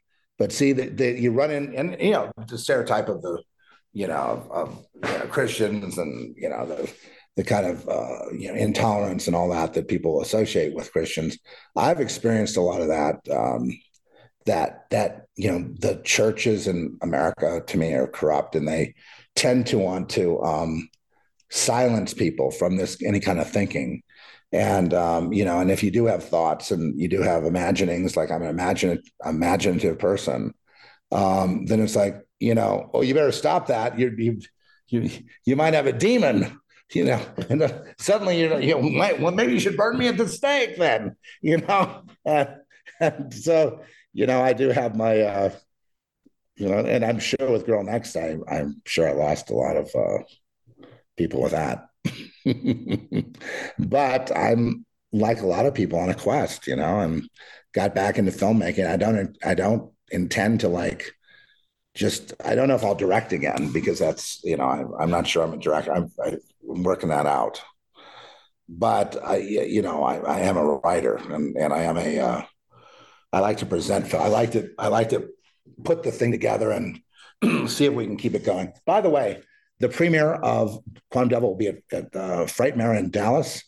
Oh, really? May. Okay. And yeah, so that'll be the premiere. Then after that, theatrical release, limited theatrical, and then after that, it'll be available at all the usual outlets. So we're going to wait till May, end of May 26th, I believe, and then we're going to screen it there for the first time worldwide. Then it'll be out. So there was a delay. We could have had it out earlier, like this year, but I wanted to go. I think we made the decision that it'd be a lot better to have that thing come out with a big crowd there. And last year we screened Girl Next, and everyone really loved it. And there was famous people there that loved it. And Julian Sands gave us a great review of it live publicly. He went on and on about it. So I was like, wow, I love this Texas Frightmare. I got to get back. I'm telling you, all the fans, kind of people that you like to talk to and that are interested in your show, they're all there. It's wall to wall, and these are the real fans. These are the people that really love society. They really loved whatever's going on. And you'll see people that are like, you'll see Lance Heinrichsen was there last year, and you'll see all kinds of they're trying to get Brian there this year. I don't know if Brian has to get on the phone with the guy that's running it, but it's so big that the Hyatt Hotel at the Dallas airport couldn't handle it anymore. So now they've rented the it's north of Dallas, this convention center. So we have to stay in hotels around the convention center to be able to accommodate how many. I mean, there's just I've never seen so many people, really. Like, it's like being at the most exciting football game of the year or something, or concert. And no, it's more than that, but it's a lot more than, and there's no room in the halls. There's no room anywhere, but all the favorites are there. And John Carpenter will be there this year. And he may be playing They Live. That may be live. You can get him to sign stuff if you like memorabilia, And who was there last year? We had, it just depends, but these guys show up. It's one of the biggest horror movie conventions, Texas Frightmare Weekend. So that's exciting that you're going to show Quantum Devil there. Yeah, and the crowd's really, you know what I mean? They're going to be with you, and they appreciate that you're making the effort to, to give them something new. And you feel that love, and that's, and that's worth everything. I mean, you want to get your stuff to the people that would like it, not try to fight through the whole public to find those fans. I mean, they're all just built in, and so it's Robert Englund was also did the character in our Nightmare on Elm Street. Yeah. Well, he's in our film. I mean, he's doing an animated character. Oh, really? That's exciting. Freddy Krueger himself. Wow. Freddy Krueger, he'll be there. He's a really nice guy. And he was there last year signing stuff. He won't be there this year in person, but he'll be there. His voice will be there in our character, Barada, who's a giant, 500-foot demon. And he can change size, though. But it's Robert Englund's voice. And it really adds a great, because it's his voice, you know what I mean? It's got that presence. And so it's but again, it's like everything we do at Crazed House, it's going to be different. So the element of, real quick, I guess this idea of spiritual warfare is going to be explored more in the film, because I like the way you deal with like this idea of the spiritual world and other worlds in the movie. And I don't think I think anyone, regardless of their beliefs, can get into it. Well, we are all, regardless of our beliefs, subject to all kinds of shit from other worlds and curses and demons and people say, oh, there's nothing to that. Don't go over there. That place is cursed. And I don't believe that shit. Next thing you know, the guy dies, So it's we're, whether we want to admit it or not, this is this world that we're in. We only see a very limited amount of it. But we haven't pierced the veil, so to speak. Well, that's what Quatermain is. That's what Aquavelva is. It's to pierce the veil. But then the bad guys want to use it to be God and to make everybody...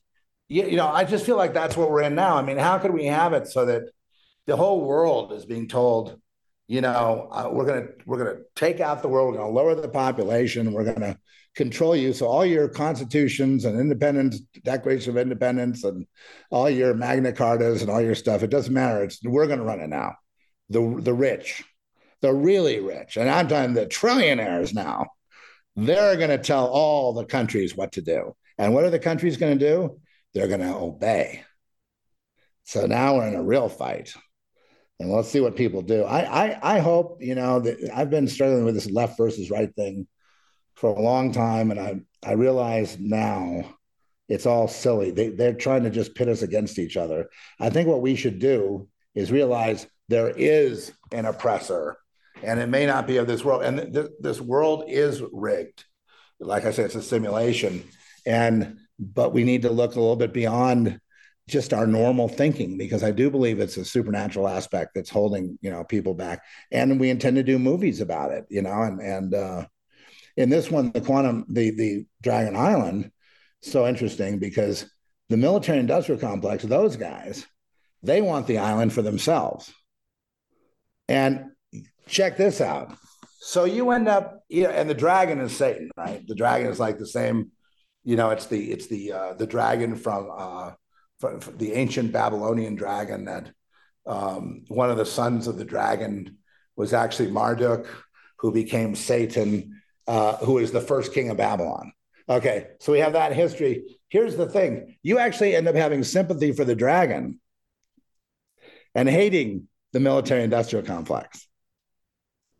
So now, but the dragon's not going to do anything for you because the dragon, wants to take you out. But I'd rather take my chances with the dragon rather than the military-industrial complex if I had to take one in a fight. So now we're going to see a big fight between the two of them. And I don't know how much we can get away with because I can't say a lot of stuff on the air too because it's don't want to bring. You could say something in being funny, and then next thing you know, someone takes it the wrong way. So anyway, Craves House was born out of we did Girl Next, and we Larry and I were really had a vision. We just couldn't stop there, I guess, and we just felt that we had. With the time of COVID and all this stuff falling apart, it was like, well, let's see if we can do something else. So we've done 3 now. We did that, Quantum Devil, and the documentary called The Dark Side of Society, which is not cleared yet completely. But if and when it does, there'll be a movie about how, with me in it, and about how, I came to write that screenplay in the first place, what happened leading up to that point, and how the screenplay itself, the writing of it was, and working with, the whole thing about the movies is it was therapeutic for me. It was a way of, because I just don't think I could function in this world. I probably would have wound up in an institution just permanently. And so the writing kind of, sort of saved me in a way. And then Brian came. Brian doesn't realize this, but no matter what, and who wants to take credit for what, I don't really even care. Give it all to Brian, give it all to fine. But the point is I'll always be we'll always love Brian and the whole thing of how that all came together. It just was like showing me that we weren't just all going down the tubes. And it was therapy for me. It bought me another, 10 years to figure out stuff. And I did end up leaving. You wanted to ask me about dementia too, and that was a nightmare. That was a nightmare. Well, dementia was. I really did like the screenplay, but I do believe it was a kind of in genre terms, it was a tweener a little bit. It's like a drama that becomes a thriller in the end, and it was met with kind of mixed reviews. But what happened is I was going through a divorce at the time, and the ex was chasing me around, and we got, Trish and I were together, and we were having to kind of live in different places. So what I did with it is I had a cut, and I gave it to a distributor, and they recut it, not exactly what I might have done, but they recut it, and then it went out. I saw it in Hollywood, Blockbuster and Hollywood movies and Showtime, and it did the rounds. It was met with like mixed reviews, I would say, but there are people that really like it. They really love it.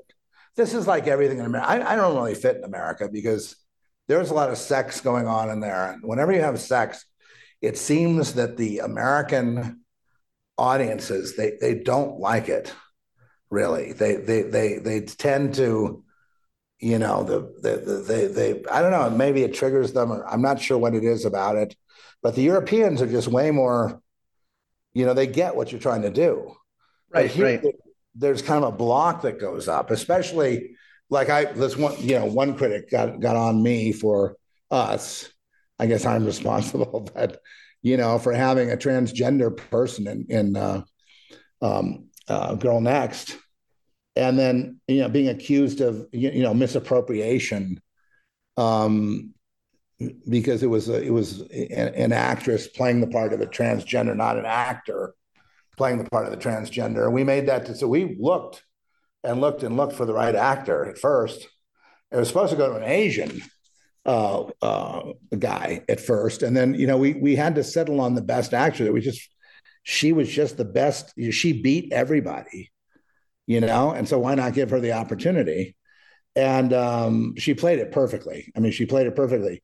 But I was gonna say it's a very interesting character too, because you end up feeling bad for her in some ways. She's an abuse victim herself. Absolutely, we love her.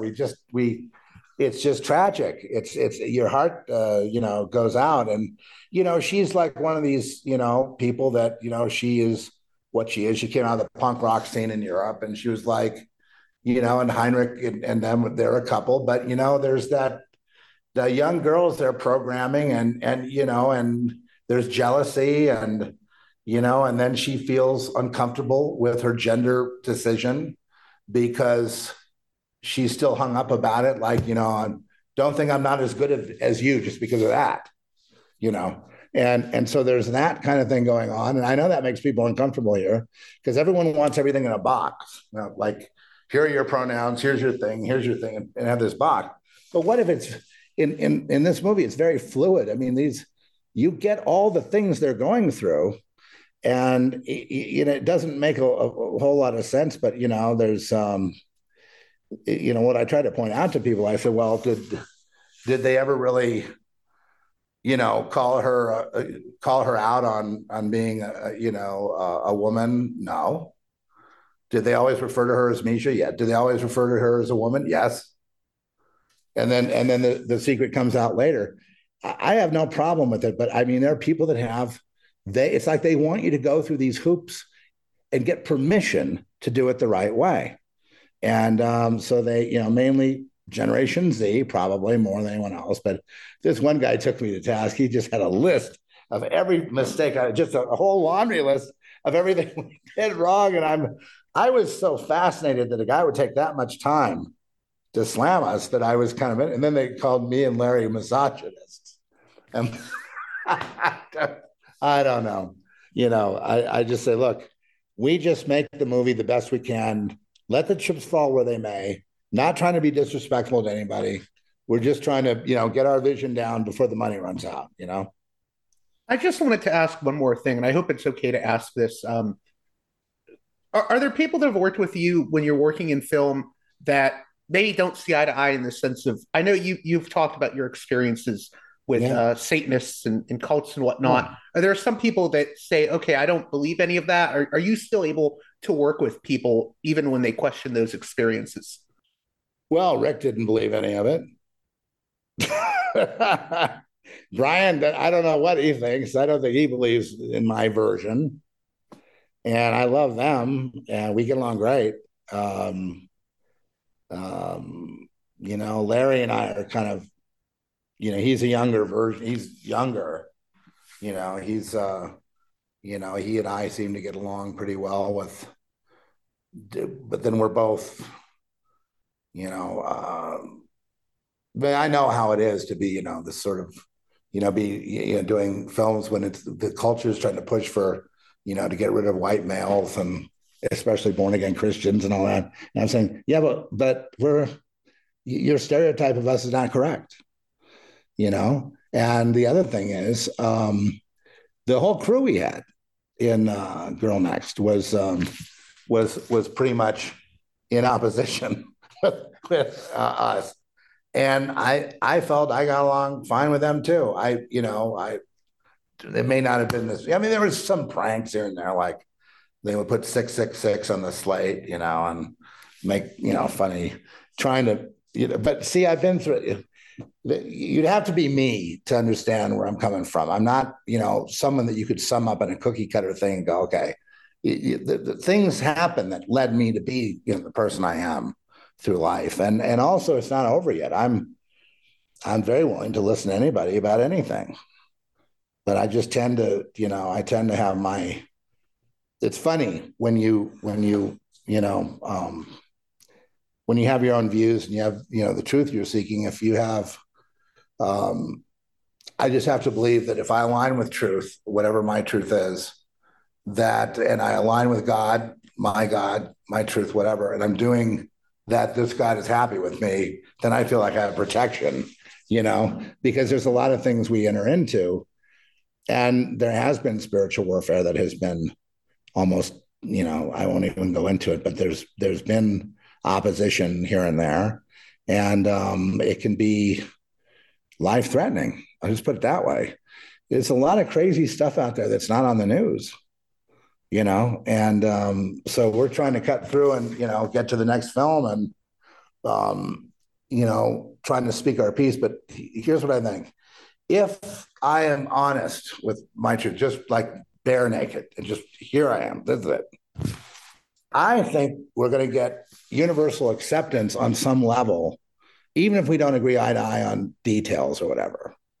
For example, okay, the world's a simulation, and I do believe that, and I have a lot of ideas about it. Now, a lot of people don't believe in that, and they may reject me because of it. But there are other people that do believe in that. They may not believe what I believe, but we may have some common ground in that area, in quantum physics. So anyway, I guess what it comes down to is, do you want to be a people pleaser? Well, we certainly do want people to be entertained by the movies we're doing. But I mean, are you going to be a people pleaser? Are you going to go for truth? Are you going to go, or do you want to be really popular and have everyone like you? So, I mean, that's the decision in the arts too, because you can do stuff to make people like you. And I can tell you a million story ideas that they'll love you. They'll just love you. But is it you? Are you supposed to be doing that? Who are you? Are you somebody? Do you have a point of view? And if you do, wouldn't it be better to go with that, even if they throw rocks at you? Well, you don't want to get in purpose go out and have them throw rocks at you, but you've. I just believe if you're honest with people will give you a fair shake. That's what I think. Anyway, that may be naive, and I'm, but I've carried it on for a long time. There was another movie that didn't quite make it out there called Angel's Tide, and I think we sold one territory to Brazil. And this was me also directing, and it's kind of, I guess there's a failure on my part to get it out there. But this one did have it had Larry Linville in it, who was in MASH, that famous series. And it had some other people in it, and my wife was in it. And it was about a drama about a woman that was dying, that was trying to make up with her father. And it's really good, but I don't know what happened there. Maybe I'm not sure if I went and got it digitized in 4K, because Larry was saying, our director was saying, you should definitely not get that, because you watch it, he was crying his eyes out. He said, this should be out there. I'm saying, Larry, we're now going back, I don't even know how many years. I don't know that they would like it. Maybe we could shoot a wraparound. And, you really think it would be worth people seeing it? And he goes, yeah. So, so that's it. And that's the future. I also have a couple of books out. One very insane called Glass Backwards. And the other one is Lamb, which is my Christian novel, which got rejected by the Christians. And shouldn't have. Because it's very... Why did it get rejected, out of curiosity? I think maybe Trish will agree with me. There was a scene where there was like two women in a pool, kissing each other or something. And I think that they couldn't handle that.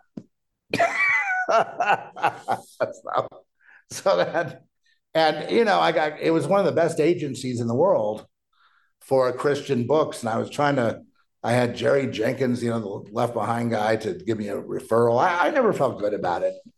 in the first place. I mean, there's a big novel too called Lamb, but it was like, So now, then after that, I was so angry, I wrote Glass Backwards. I see. And that's the potty mouth of the century.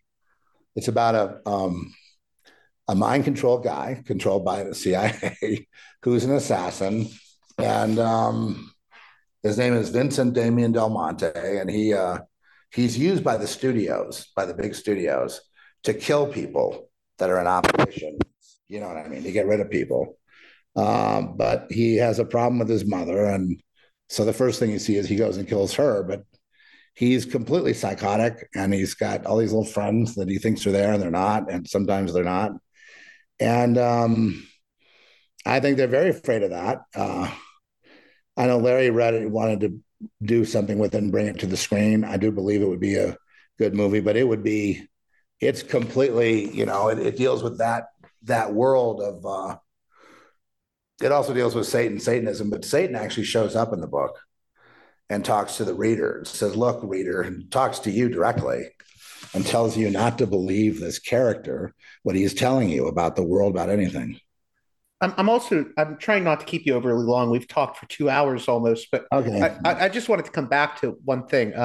You said that you think people have misunderstandings about someone being born again or white male. I just wanted you to elaborate on that, because I don't get the feeling that you have because I've listened to your show before, actually when I was growing up, and I don't get the feeling you've ever had like racialist views. You're not like a Richard Spencer or anything. So I do think people misinterpret some Christians on that. Well, I don't have, I don't know. I mean, I have a prayer group with people from all over the world. So we got our African there, we got our Sri Lankan, we got me, we got Trish. Who else we have there? We've got that goes once. Huh? Oh, the Pakistani. Yeah, we are involved in it with a Pakistani group that to free children from the brothels there. And so it's very international. And all the people we work with in film, it's all, we do our post-production in Barcelona. So that's Spain. And then we do our music in London. And then we have the guy that did that great Shotgun Shot. I just love him for that. He's from Greece, from Athens. You know what I mean? So we have, I didn't have, I didn't have the regular high school experience or anything like that. I was kind of institutionalized. I'm sorry to put it that way and be vague, but I mean, there'll be more coming out on that later. It was just a terrible time. And, but one thing that happened with all this torture and attempted mind control and all this other stuff they were doing to me, one thing that came out of it was you don't get the luxury of being, a racist. Because it wasn't in the curriculum, So if you don't learn, if someone doesn't teach you to be racist, I guess you don't become one. I don't know. But people have been racist toward me until they get to know me. Do you know what I mean? And so so like here we live in, it's we're white is a minority here. And we're very happy here, so I don't know. You mean in Santa Fe? Well, in Santa Fe, and we're in the county, we're out in the country here, but I mean, in this area of New Mexico, we have all kinds of things going on. We have the indigenous people that were completely ripped off by the government. We have it's very much a blue state. We have mainly Hispanic leadership in both business and government, and it's home. I just can't get it. But very few times people make an issue out of the skin thing. I think in Maui I went through that when I went to a surf spot. I wasn't even going to surf. I just went out there, and the guy was calling me a haole, and he was really getting he was getting on my case, and I said something to him, and we just connected, and that was the end of it, and it was cool, So I hate the whole you know what it is? It's that we as humans, we're just all imperfect. And I think, that we're looking for a vector of hate. Yeah, and I think too, I think in a weird way, our oppressors use racism against us. It's a divide and conquer. Yeah, I mean, I understand, and that's true. I think we're all going to come together at some point, because the oppressor is going to become, if you want to go with that theory, the oppressor will become it'll become very easy to see. It'll be the people it's the trillionaire class, I'm telling you, and they believe they're running the world, and if they take away everything from everybody else, we're all going to be in the same boat, and so. There you go. But yeah, I was really a radical. I was a communist, and I went to these meetings, and mainly in the meetings, this was back in the 80s, this is back during the society time, where like a lot of the, the people in the meetings were like waiters, waitresses, maids, just people that are doing the work, the work, and they're not, they're not happy. And we were stuffing envelopes and this and that. And I remember I was a member of this party. What was the name of that? It was like the Green Party or some kind of thing. And when I went to vote, it was like, and I lived in like a Democrat precinct. They're all Democrats, okay? When I went to vote, they freaked out. They called me a pariah. They went nuts. You talk about you'd think it would be Republicans that would be like that. It was all the Democrats. They were just on my case. They said, you shouldn't even be allowed in here to vote. And I said, well, what? Because we found, you're going to vote for this person, and it was this black woman. And I'm sorry if I forget the name, but it was all happening back then. It was the Green Peace, the Peace Party of Green, or something like that back then. And basically, the whole thing was a grassroots movement, and the main people that were members of it were just mainly working people. That and then you'd see them at the meetings. You'd see, like, if you went to the restaurant to have some fries or something, and then you'd say, "Hey, I saw you earlier today. Let's stuff some envelopes." It never got violent or anything. It was just, now I hope that the people that are being manipulated into being violent, feeling like they're going to get their utopian world, I hope they understand that the people that actually are paying for it all have no plans to include them, but maybe they'll find out down the road. Well, hey, Zeph Daniel, I want to thank you again for coming on Parallax Views. How can my listeners keep up with the work you're doing in film and also the Zeph Report? Well, the Zeph Report is a good way if you want to get mad at somebody, you can listen to that. But yeah, that's my thing. That goes out 3 or 4 days a week. And it's pretty much everywhere. And then I have an assistant of mine that helps me, and she will like put out aspects of like 15 minutes here, 15 minutes there of the best part of those, and they're kind of extemporaneous in that they that I just talk until I'm done talking, and I only talk what I feel like I'm being moved by God to talk. And so there's that. Then on film, I'm on IMDb. I'm on Twitter as Zephy Daniel, so that's easy. Suppose I have a Facebook. I haven't been there though in a long, long time. I have to get back there to start trying to promote our stuff though. I have to put some ads up and things. I've Instagram too. I've got a membership there, but I have not been there. But I need to get there more. Books. Well, what you want is the new book of. Here's what would be the ultimate thing. If you pick up the book Girl Next, in fact, I'm going to send you one. I'm going to send you as soon as the book is done, the book for Girl Next, and then you have the movie. And each one will make you want to, like, if you read the book and you haven't seen the movie, you're going to want to see the movie. And if you have the movie, you haven't read the book, you'll want to read the book. So that'll be out on Amazon and stuff. And then if you're into the Silent Night, Deadly Night thing, Lionsgate's got a new pressing, a new Blu-ray coming out, and they interviewed me. Oh, really? That's exciting.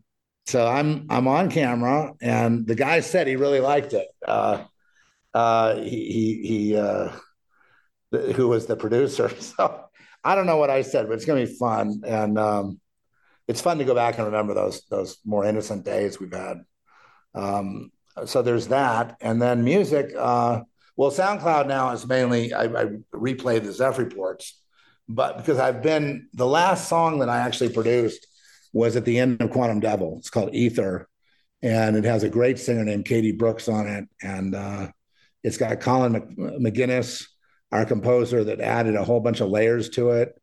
And Luke McPeak in London, who also did a mix, and then I mastered it back here. So, but I don't have that you can hear that on the Zeph report, but it's published yet. We have to work on publishing everything.